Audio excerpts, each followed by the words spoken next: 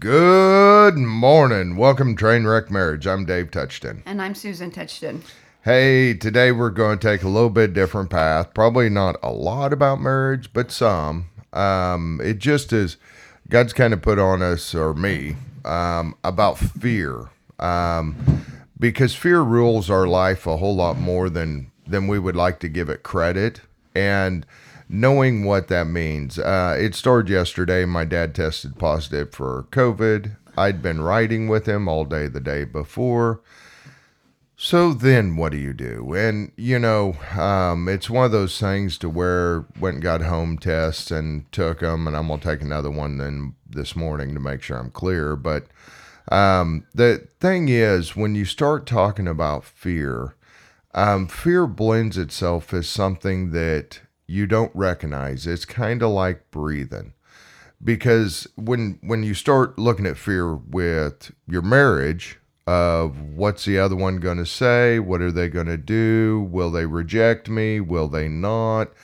Then you get into fear of the children of, I know from my experience, this is going to be a bad idea. So I need to prevent them from creating this bad idea or doing what's bad. And it's a protection mode, but it's also fear.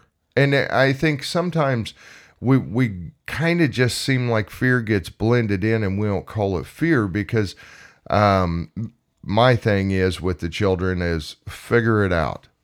You're 18, make your own decisions, figure it out. They all come with consequences. And Eli's got a job, plus he's going to school. He's putting in 16, 18-hour days. And like I told him, you're going to figure out whether it works or not. And if it doesn't work, then you're going to need to talk to your boss. But the fear of, well, what happens if he gets in a car wreck on his way, he falls asleep when he's driving? There's a lot of fear that gets intertwined with that. And then you go to your job, and it doesn't matter what your job is. Fear of this happening, for us running the business, fear of running out of work, fear of running out of money, people not paying. There's always a fear. And I guess for me today, it's like, let's call it what it is and quit calling it something else. It's just fear. And I was looking up 1 John 4:18. There's no fear in love. The perfect love drives out fear because fear has to do with punishment.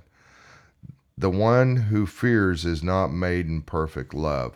And, really, I guess that's kind of the thing. I know for decades I lived in complete fear. I didn't call it fear. I called it stress. I called it a whole bunch of things. But really it was fear. And I'm kind of over that. I've built a bridge over it, and I do pretty good. I still have times I'm fearful. But it's realizing that God's really in control and has a plan. And then that waiting period sucks. There's just no other better way to put it. Waiting sucks because the fear is God's going to handle it, but when? And what's that look like? So I don't know really where today's going. But really fear, I know for me, the first 42 years of my life ruled my life. What if Susan leaves me?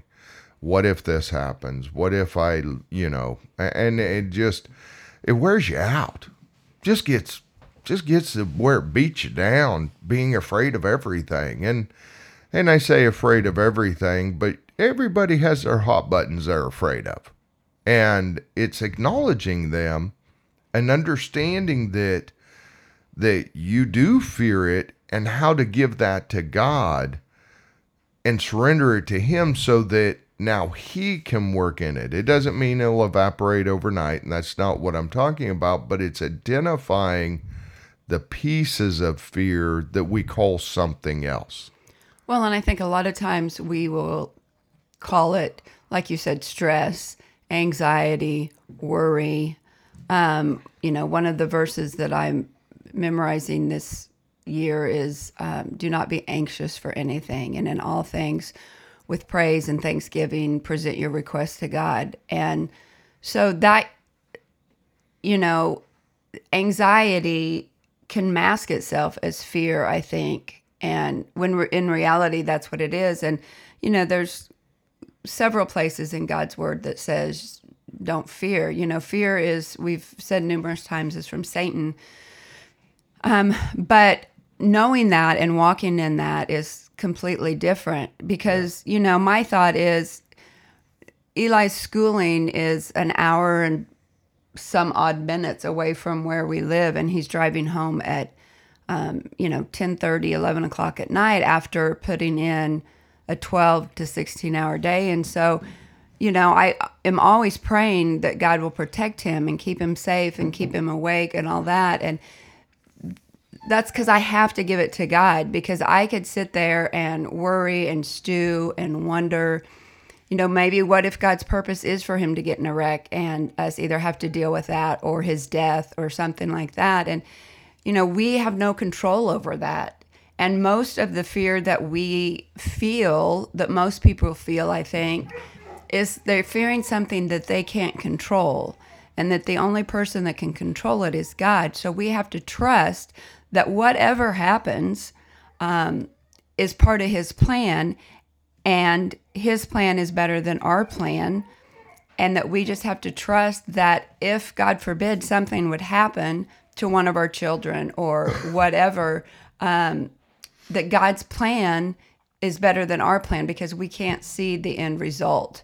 We can't see how on earth, you take my brother, for example, who died at 32 in a construction accident. How is that part of his plan? Well, it is. Several people were saved because of his death, which, one, that makes it worth it. But two, I still don't necessarily see the end plan of why he had to die. Just like if our children, something were happened to them or whatever, it's just a complete reliance and trust on God, which does not come easily, because, we want to manipulate and move things to make it work out to how we think is best, when in reality, his way is always best. Well, and I think you hit on a couple of key points. We don't understand why John died. And it's hard to put a good spin on it. But at the end of the day, we may not know till we die. And you and Jesus can have a conversation saying why. And he may say, it happens. Right. There may not be a huge positive in it. There may be, because he died, this and this happened. But the actual death, life happens. God doesn't have this protective bubble around everybody and that you deserve to live forever. And I think sometimes we get that confused when it comes to that. But the other point you hit on for me that just kind of tinged my ears is fear is when you're out of control. When you're trying to control something and you cannot control it. And I think that's a very key factor for guys especially, but I think women as well. There's little things that I know about Susan. I know if our checkbook is at zero, then that creates a lot of stress for her of, well, maybe we ought to cut this. Maybe, do you really need to be spending that money? There creates, everybody has their button, and it's not the point that hers is good or bad, and that's not my point here, but my point is everybody has them. So what is your fear? What is the underlying fear that you're going, if this happens, what are we going to do? Or this, like Susan said, creates anxiety. Now we're going to go to the next part, and Philippians 4 says, do not be anxious about anything, but in every situation, by prayer and petition, with thanksgiving, present your request to God. And I guess that's, first of all, you have to identify it. Call it what it is. It is just straight up fear.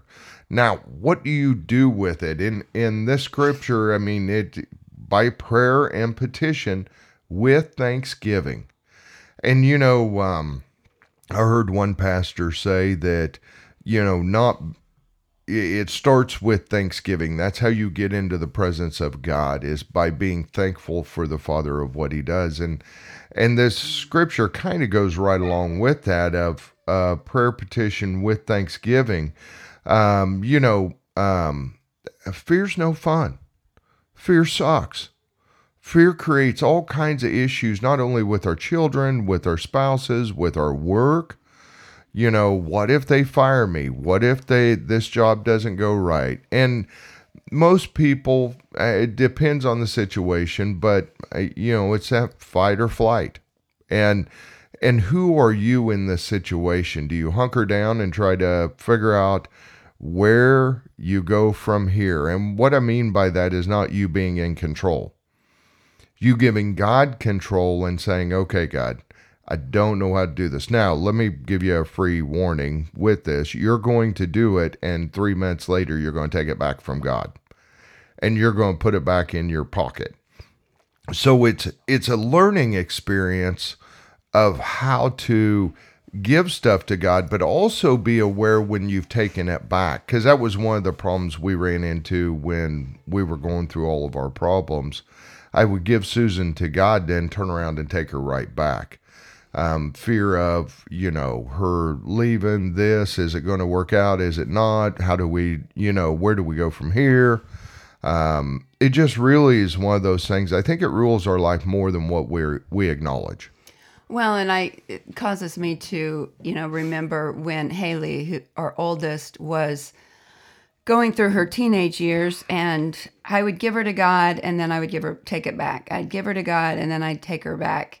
And when she turned 18, I specifically remember praying, Lord, I'm really this time giving her to you. She's 18. We have done the very best that we knew how to do in bringing her up. We made lots of mistakes, but we did the best that we could do with the circumstances that we had. And now she is responsible for her own decisions. I can no longer, I can support her and I can guide her still, but I can't choose her decisions for her. And so, I remember thinking, God, I give her to you because, like I said, we've done the best that we can. And now that she's 18, she's responsible for the decisions that she has to make. And she's responsible to God for the decisions that she makes. And so I think that's a key point. That a lot of people do is we give things to God, whether it be your children or whether it be your job or your financial situation or whatever, and we don't leave it there. And then once we don't leave it there because, like I mentioned in a previous podcast, is we don't sit and wait for the answer. When we pray to God or we give them a situation or a person or whatever the case may be, okay, God, they're yours. And then he may not act right away or fix whatever the situation is right away. And so we forget to stop and wait for the answer, and sometimes even forget that we even gave it to God. And it's just like, okay, well, I must be supposed to handle it on my own because God's not moving. And it's not that he's not moving. It's just maybe he's not moving in the direction that I think he should go. So I'm going to try to persuade him to move in the direction that I think is best. And I've had numerous conversations with God too about, I really think this is a good idea. I think this is going to work really well. And generally he takes me down a completely different road because, again, in his word, it says, my ways are not your ways, and my thoughts are not your thoughts. So just giving those things to him, knowing that his way is better, his thoughts are better, and they're not necessarily ours, then there comes a peace. But it's in the waiting and listening for him to answer that I kind of get back in the mud of trying to deal with it myself or guide and direct him to persuade him to do what I want him to do. He's not a puppet. I'm not the puppet master and he's not a puppet. And vice versa, the same.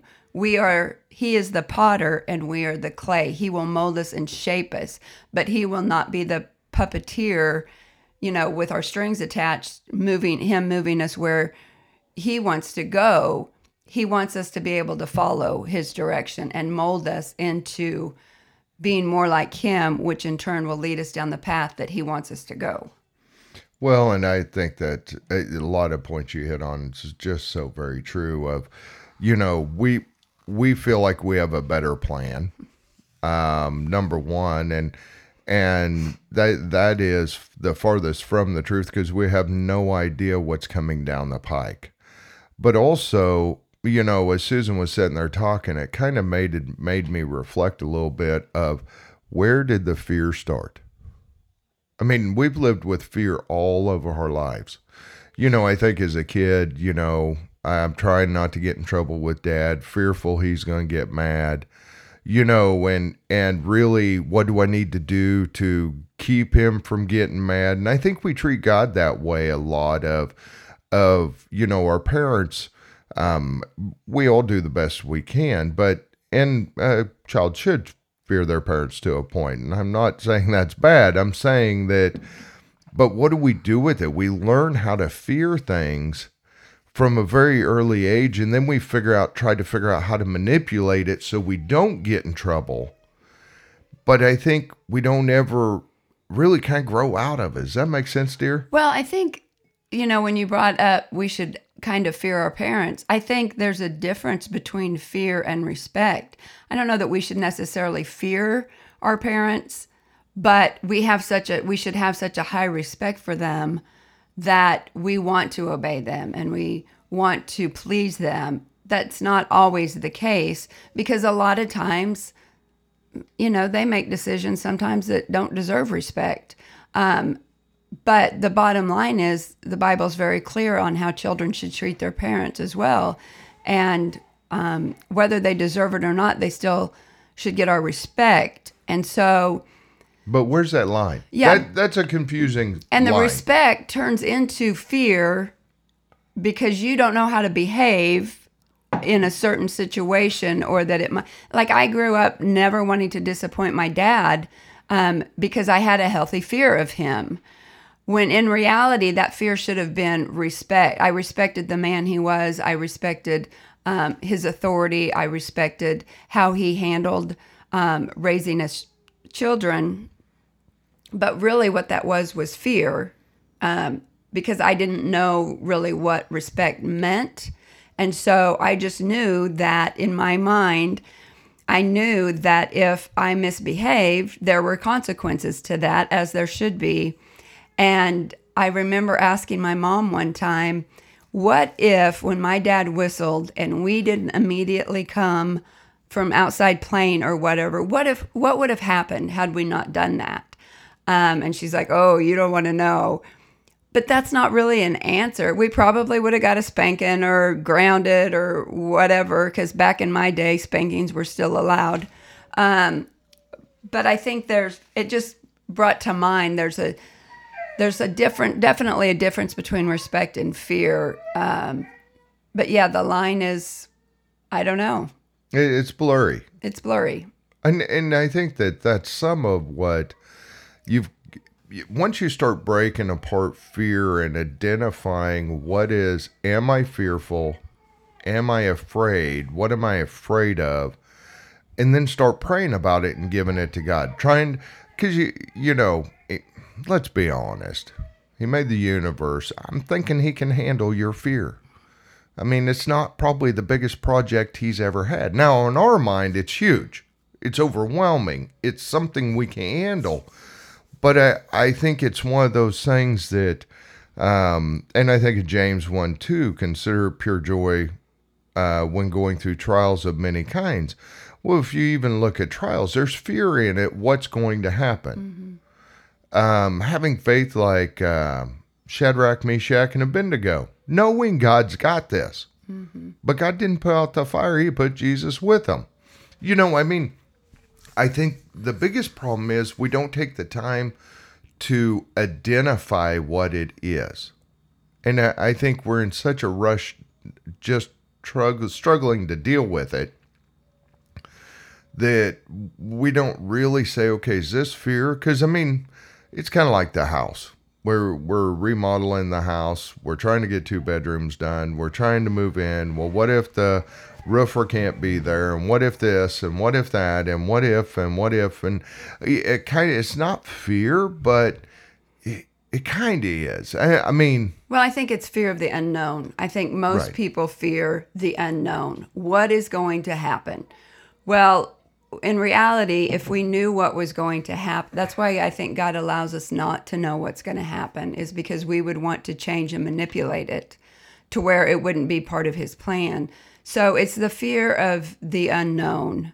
You know, what if such and such happens? Or what if the world comes to an end? Or what if we go to war? What if this happens? What if that happens? And all God is asking us to do is just to trust him. And I think the key here is having a relationship with Jesus. If you're not saved, that's the first step. Figure out how to be saved and accept him as your Lord and Savior. Know that you have faults. Know that you're a sinner saved by grace, and to accept him as your Lord and Savior. And when you do that, then you start working on the relationship with him and trusting that he does have a plan, believing what his word says, and then all of the unknowns that we fear are no longer as big as a fear. That's not to say that you're going to stop struggling with fear of the unknown, but they diminish because you just have a trust that God's got it. He's got a plan. His plan will prevail. And in the end, if you don't already know, Jesus is the victor. yeah. The battle is already won. You just have to trust that. Even though you have daily battles, we have daily battles that we deal with that seem so huge because we're going through them. But if you pause and realize that this little battle that you're going through hopefully is not a life or death situation, and generally the ones we deal with are not. Right. If the roofer makes it, great. If he doesn't, great. If we have to move in and live in a construction zone for 2 months, so be it. It's not the end of the world. Will it cause stress, anxiety, fear, the fear of the unknown, what's going to happen next? Probably yes, all those things. But stopping and trusting and knowing that we're in God's will, that he has a plan, and these difficulties that he promises we will go through are part of it. And just knowing that in the end, when it's all said and done, he gets the victory. The victory is already won. Well, and another point that kind of popped up when you were talking, you have to be cautious what you pour into your head. I'm not a big conspiracy person. I mean, I am a little bit, but I'm not like a huge one. But I tell you what, you watch enough TikTok, my gosh, the world's coming to an end, and they're going to do this, and they're doing concentration camps, and they're going this, and it's kind of like the national news. I've got to the point that I can't really watch the national news other than about 10 minutes. I watch usually the first thing in the morning, the first kind of highlights of the day or yesterday, because it's so depressing. Yes. And it overwhelms you of what if they're right. And TikTok, you have all these idiots that don't know nothing. They don't know shit from Shinola, and you're believing them.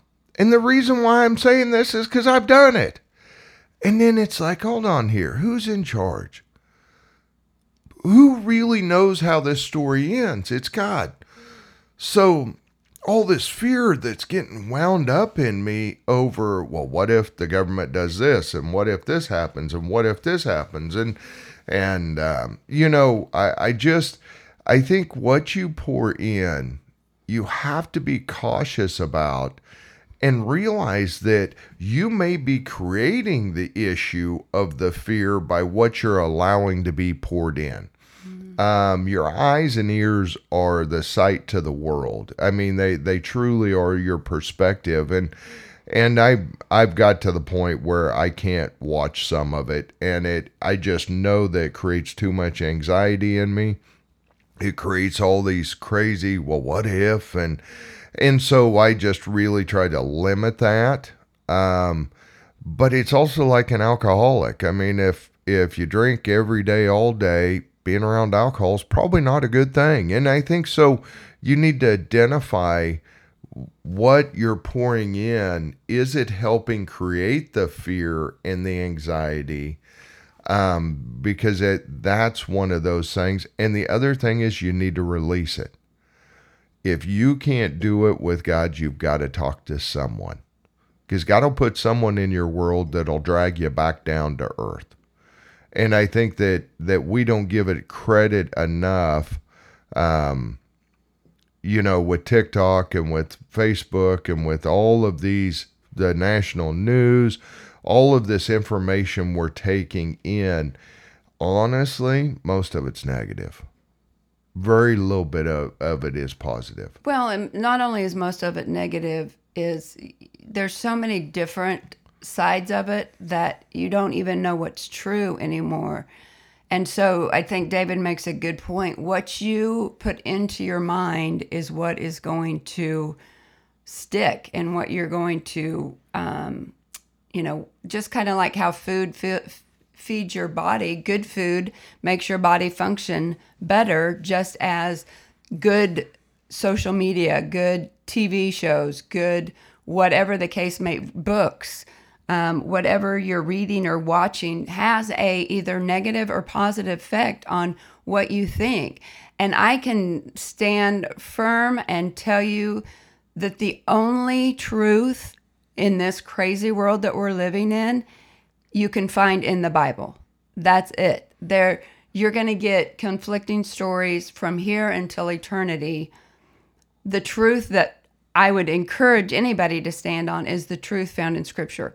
Even the Bible talks about in the end times, we're going to see wars and famine and earthquakes and floods. And these are just the beginning of so there's truth in that. And so you can look to His word to find the truth instead of all the different things that you're getting from social media, from the news and all that. That's not to say to do completely without, but what's on your news feed? What's on your Facebook feed? What's on your Instagram feed?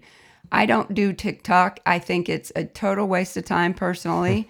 And people are highly addicted to it. And then they live their lives according to what they're seeing on TikTok. And it's crazy. A friend of ours literally was in a good mood. He was easy to get along with. Then we come to the house, and when he's at our house, he just sits and watches TikTok, which we give him a hard time for constantly. But literally his mood changed. He went from being in a decent mood, easy to get along with, to being grouchy and tired and wore out. And I said, it's because you're feeding your mind this TikTok stuff, and he's a conspiracy theorist. And so he's taking all this negative stuff in, and it directly affects his behavior.